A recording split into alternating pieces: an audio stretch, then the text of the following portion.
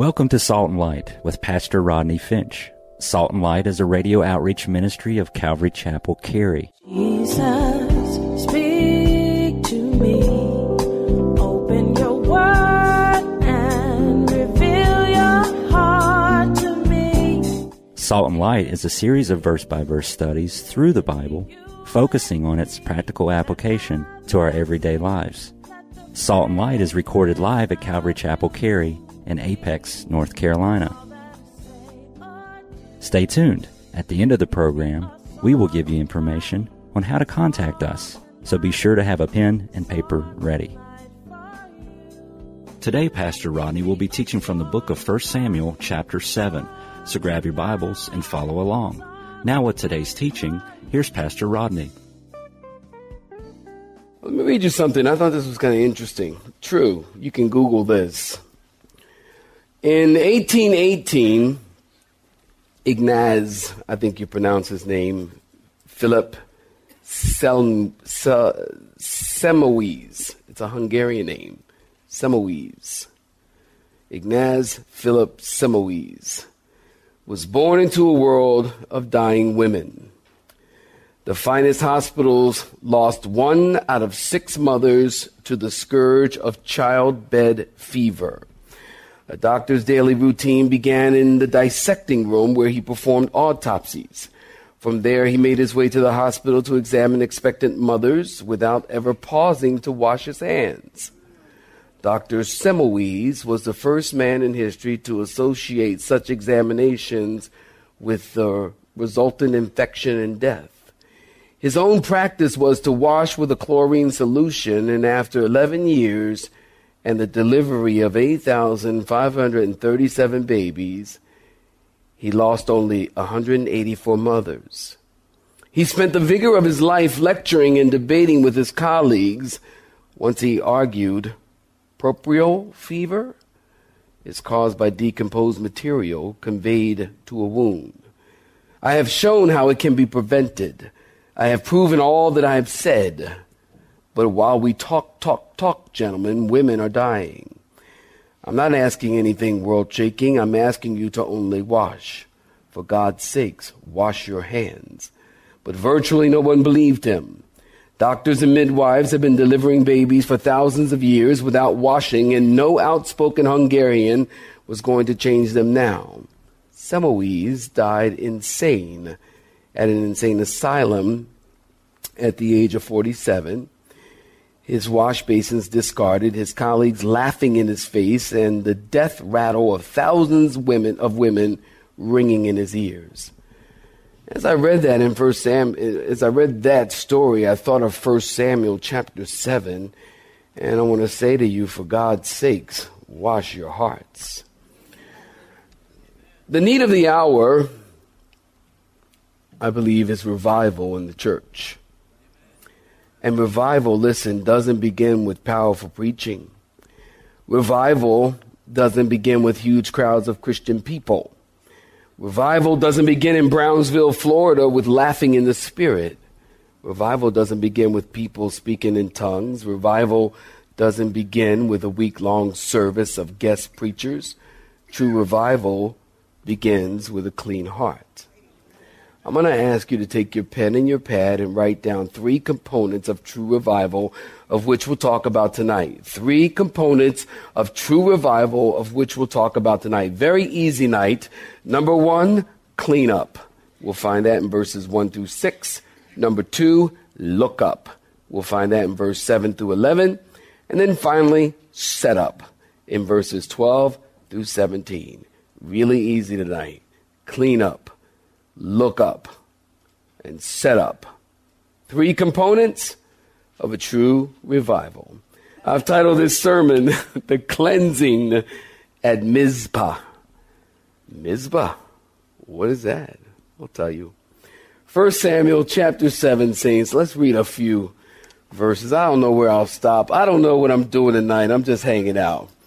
1 Samuel chapter, I'm just happy to be here. First, I guess I'm by myself, 2 people, huh? I'm happy to be here.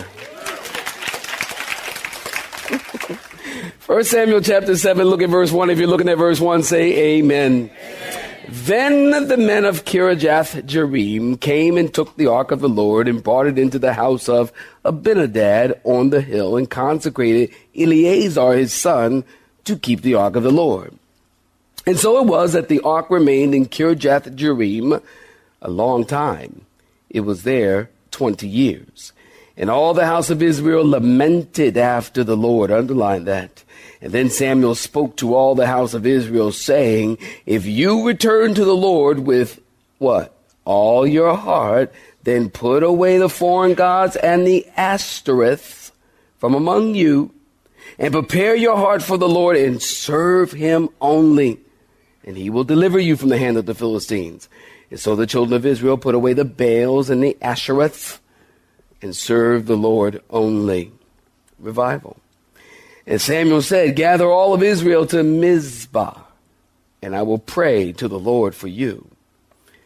Well, let's read some more. So they gathered together. We're actually reading the first 2 points of our outline. So they gathered together at Mizpah, drew water, poured it out before the Lord, and they fasted that day and said there, we have sinned against the Lord. And Samuel judged the children of Israel at Mizpah. And when the Philistines heard that the children of Israel had gathered together at Mizpah, the Lord of the Philistines went up against Israel. And when the children of Israel heard it, they were what? Afraid of the Philistines. And so the children of Israel said to Samuel, this time, do not cease to cry out to the Lord for us, that he may save us from the hand of the Philistines. And Samuel took a suckling baby lamb and offered it as a whole burnt offering to the Lord. And then Samuel cried out to the Lord for Israel, and the Lord answered him. Now as Samuel was offering up the burnt offerings, the Philistines drew near to battle against Israel. But the Lord thundered with a loud thunder upon the Philistines that day, and so confused them that they were overcome before Israel. I feel like reading. And the men of Israel went out of Mizpah and pursued the Philistines and drove them back as far as Bethkar. Then Samuel took a stone and set it up between Mizpah and Shen and called the name what? We just sang about it. Saying, thus far, the Lord has done what? Helped us. So the Philistines were subdued, and they did not come any more into the territory of Israel. And the hand of the Lord was against the Philistines all the days of Samuel. And then the cities which the Philistines had taken from Israel were restored to Israel, from Ekron to Gath, and Israel recovered its territories from the hands of the Philistines. Also, there was peace between Israel and the Amorites. And Samuel judged Israel all the days of his life. He went from year to year on a circuit preacher, to Bethel, Gilgal, Mizpah, and judged all Israel in those days, in those places. But he also returned to Ramah, for his home was in Ramah. And there he judged Israel, and there he built an altar to the Lord. Okay, so stop right there. Give me your attention. If you were with us, not last week, but the week prior, you know we were in chapter 6, and the ark of God was captured by the Philistines, you know that, and taken from Ebenezer to Ashdod. The Lord brought judgment on the 5 Philistine cities, Ekron, Ashdod, Gaza, Askelon, and Gath. God smote them with plagues. Because of the plagues, they finally decided to send the ark back. Brings us to chapter 6. They put the ark of God on a cart, remember, with 5 golden tumors and 5 golden rats. And I told you that was some ugly bling bling. Remember that? I don't know why I remember that, but I do. And they hitched the ark to a cart with the cows, and they sent it away. And the Bible says that the cows went straight toward Israel, Beth Shemesh. The people of Beth Shemesh, we'll go there actually when we go to Israel. The people of Beth Shemesh was out reaping their harvest. They looked up to see the ark coming, and they see the cows and no driver and the ark on the back of the cart, and they are happy and they rejoice. Keep in mind, they hadn't seen the ark for 7 months. When the ark came home, they were overly curious, remember? And they opened the lid, and many died as a result of being overly curious. Not sure why they died, although I must admit, I hadn't stopped thinking about Indiana Jones and the Temple of Doom since last time I taught that text. It's been in my head for 2 weeks now. And so notice in verse 1 of chapter 7, the men of Kirjath-Jearim, or Kiriath, some people pronounce it, Jearim, came to get the ark of God and bring it to the house of Abinadab, who lived on the hill. And it's interesting scene, as I told you the last time we were closing that sermon, I told you that that would be an interesting scene, that Abinadab hears a knock on the door. There are some guys standing there with the Ark of the Covenant, and they say, hey, can we store this in your garage? And they say, by the way, don't look in it, because if you do, there'll be problems. And then they said, where's your son? And we're going to sanctify him and take care of this thing. And we want him to take care of it. And the men of Kirjath-Jearim treated the Ark of the Covenant with respect.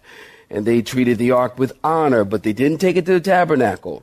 Instead of the ark resting in the Holy of Holies in the house of God, it's resting in the house of Abinadab. Notice the Bible tells us, I want you to go ahead and look at verse 1, if you will. The Bible tells us that it was there for 20 long years. And there's a lot of discussion about this 20 years. There's differing opinions as to what the 20 years actually refers to. But you know, I'm a context guy, and I believe in context. The 20 years is a reference to Samuel. It was there 20 years, and then Samuel begins his public ministry.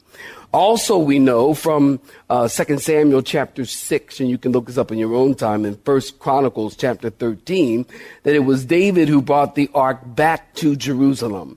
So the ark remained in Kiriath-Jearim through the reign of Samuel and Saul, and then returned under the reign of David. Remember, I told you that the ark represents the visible presence of God, yes? So in our text, the ark of God was back in the presence of Israel. The ark had returned to Israel, but Israel had not returned to the Lord. Just because the ark is in your presence doesn't mean you're submitted and in the presence of the ark. Interesting. In our text, Israel was under Philistine oppression for 20 years after the ark was brought to Kirjath-Jearim. I want you to also notice in verses 2 and 3, and perhaps in your margin you want to write this, between verses 2 and 3 is approximately 20 years has gone by. Between verses 2 and 3, Samuel is back on the scene. Now, I don't even know if you noticed, but Samuel has not been on the scene since chapter 4. Did you notice that? There's been no mention of Samuel. The last time we saw Samuel, actually, he was in Shiloh. He was in Shiloh ministering in the temple. And you know, Samuel, speak, Lord, your servant hears. Flavius Josephus tells us that Samuel was about 12 years old at the time in the temple. And many scholars say that Samuel was around 9 or 10. Most scholars say he was around 9 or 10 when he said, speak, Lord, your servant hears. So Samuel wasn't around during the whole ark fiasco. When the ark was captured by the Philistines and sent to Ashdod, Samuel was nowhere to be found, probably because he knew it wasn't of God. So 20 years later, Samuel's around 30, 32, 33, somewhere around there. He's a man. Eli is dead. Hophni and Phinehas are dead. And now Israel recognizes Samuel as the prophet and the judge, the man that God uses. Notice in verse 2, it tells us all the house of Israel lamented after the Lord. Now quickly, remember I told you, were you here for our study in Judges? Just for our study in Judges. That might not be many of you. Okay, in our study in Judges, I told you that, and the Samuel backdrop, just a hair, not a lot, just a hair. I told you that the backdrop of Samuel and the backdrop of Judges is a time in which everyone was doing what was right in their own eyes. I also told you that in the book of Judges, now listen, I want you to stay with me. I also told you in the book of Judges that there were 7 cycles of sin. Remember? I told you that there were 7 rotations of sin. And I was talking about the sin cycle. And I was telling you about the spin cycle on the washing machine. And I was also telling you, which was a shocker to the whole church, that I have never washed clothes. I mean, not that I don't wear washed clothes. I personally have never washed clothes. I do not even to this day know how to use a washing machine. I don't. I never wash clothes. Actually, in Judges, when I first thought about it, but in my whole 52 years, I don't ever think I've ever turned on the spin cycle. I don't think I've ever washed clothes ever. Even in the military, I'd had somebody wash them for me. In Japan, I had a mama-san. And a mama-san, she just wash all your clothes and buff your boots and do all your stuff, and you pay her all that. So I've never washed clothes, even today. I mean, my wife will tell you I don't wash clothes, and I love it because my wife is a wash clothes fanatic. I mean, she loves, you don't even have to wear it. Just look at it, and she'll put it in the washer. You don't even have to wear it. She be taking stuff off of you. Give me that. I'm like, and she like that? She is like a nut. I'm like, I put the thing on. I've only had it on for 31 days. It's still clean. But I've never really washed clothes. When I was telling you about the sin cycle, and I told you, here's where you want to take notes. I told you that there were 7 of them. And here's how the cycle goes. The people are devoted to God. They delve into sin and become decadent. They are defeated. They all start with D. They are defeated by their enemies. They deplore their situation and repent. They are delivered by the judges, and the cycle repeats.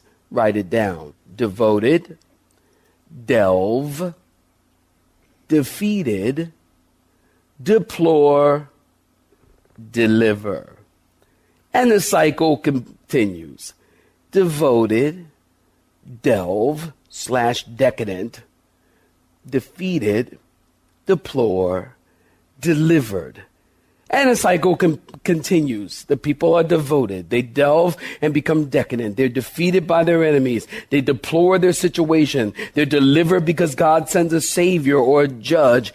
And over and over. And that happens 7 times. Well, here in Samuel, the people have made a rotation through that sin cycle. And now they lament before God and they deplore their situation. Notice in verse 3, it tells us that Samuel spoke to all the house of Israel saying, if you return, look at verse 3. If you return to the Lord with half your heart, what does it say? All your heart. Then put away the foreign gods and prepare your heart and serve God mostly. Only. God will deliver you from the hand of the Philistines. Somebody once said, true lamentation will always bring reformation. True lamentation will always bring reformation. Component number 1, if you want true revival, you got to clean up. Keep in mind, Samuel is a prophet and a godly, saintly character. Samuel changes the course of the entire nation, but he's not like Elijah calling down fire from heaven. And he's not like Isaiah giving us prophetic things relative to the future. And he's not doing miracles like Elisha. Samuel is a man who stands before God and prays and prophesies. And he says, if you really want victory over your enemies, then clean up your heart. Truly repent. Listen, if you're struggling with something, here is the pathway to victory. If you are struggling with something, here is, it doesn't matter. Kevin, this is a freebie for you for Beyond Addiction. If you're struggling with something, here's the pathway to victory. Verse 3. Return to the Lord with all your heart. Listen, if you return with all your heart, no other gods can have any of your heart. Get rid of anything that rises up against your commitment to Christ. Are you listening? You got to make up your mind that nothing's going to get in the way of your commitment to Christ. It's the only way to be a Christian and make it the long haul and succeed as a Christian and be strong as a Christian. You've got to make up in your mind that nothing's going to get away in the middle of your commitment to Christ. Nothing rises up against your commitment. Put a filter on that computer. Cancel the Sports Illustrated magazine. Get rid of the apps. Fire the secretary. If she's too fine, she got to go. Hallelujah. Say amen. Sorry, sweetie, you got to go. You look too nice.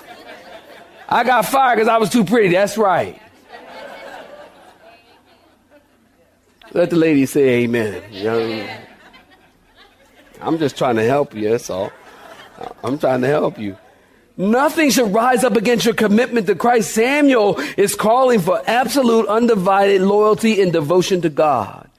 Return with all your hearts. Everything must change. Don't hold on to secret sins. Turn with all your heart. If you return with all your heart, then everybody will know it, because the outward things will change. You'll put away the foreign gods and the Ashereths and the Baals in verse 4. They put away Baal. Baal was a major male Canaanite deity. Baal was the god of the intellect and the god of prosperity. He was the god who would bring them success and material gain. They would have put away Baal. Not only Baal, but they needed to put away the Ashereth. She was the oldest and the wisest female goddess. Ashereth was worshipped in every culture in the ancient world. She was known as Ashtart in the Greek culture, Ashtar in the Babylonian culture, Venus in the Roman culture. She was the goddess of sexuality and pleasure. Today, she's a perfect picture of pornography, which plagues people in the world and in the church. The Bible has a lot to say about idol worship, and it's all bad. Don't do it. God doesn't tell us not to do it because God's a cosmic killjoy. Say amen. God tells us not to worship idols because he knows what idol worship will do to you. The gods of this world will draw you away from the true and the living God and draw you into sin. And the thing that you said you would never do, you will do. Somebody need to say amen. And one thing that's true about sin, it doesn't want to let you go. I say it all the time, don't I? Sin will take you further than you want to go. You'll pay more than you want to pay. And you'll stay longer than you want to stay. You know that. Because sin entangles. Worship of false gods will snare you and entangle you. God says if you serve false gods, you will also become like them. What are you talking about, Pastor? Psalm 115, verses 2 through 8. I have it for you on the screen. Why should the Gentiles say, so where is their God? But our God is where, saints? In heaven. And he what? Does whatever he pleases. That's the definition of sovereignty. He does whatever he pleases. Their idols are silver and gold, the work of men's hands. They have mouths, but they don't speak. Eyes they have, but they don't see. They've got ears, but they don't hear. Noses they have, but they can't smell. They have hands, but they do not handle. And feet they have, but they do not walk. Nor do they mutter through their throat. And those who make them are like them. So is everyone who trusts in them. It's as simple as this. You will become like the thing you worship. I've said that 1,000 times, haven't I? If you worship Jesus, you'll become like Jesus. Somebody need to be listening. If you worship Jesus, you'll become like Jesus. If you worship Britney Spears, you'll become crazy like with Britney Spears. Say amen. You worship Justin Bieber, you're going to become like Justin Bieber. Look, just because I'm a pastor don't mean my head's in the sand. I know who's out there. Some of y'all like, Justin Bieber, I don't even know who he is. Who is he?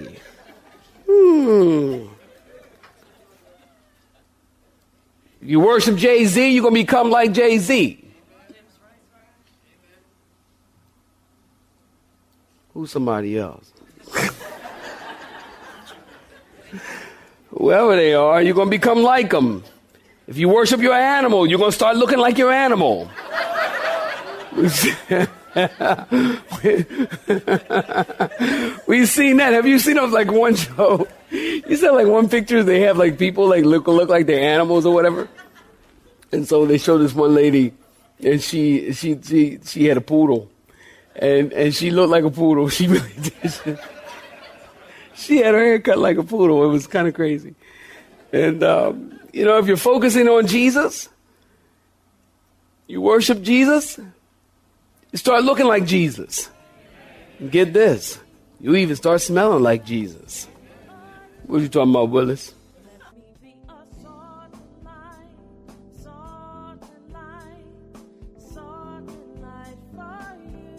You have been listening to Salt and Light, a radio outreach ministry of Pastor Rodney Finch and Calvary Chapel, Cary, located in Apex, North Carolina.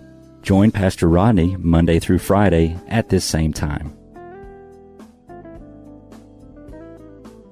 For information regarding service times, you can contact us at 1-800-293-0923. That's 1-800-293-0923. You may listen to today's broadcast in its entirety by visiting the media library on our website at cccary.org.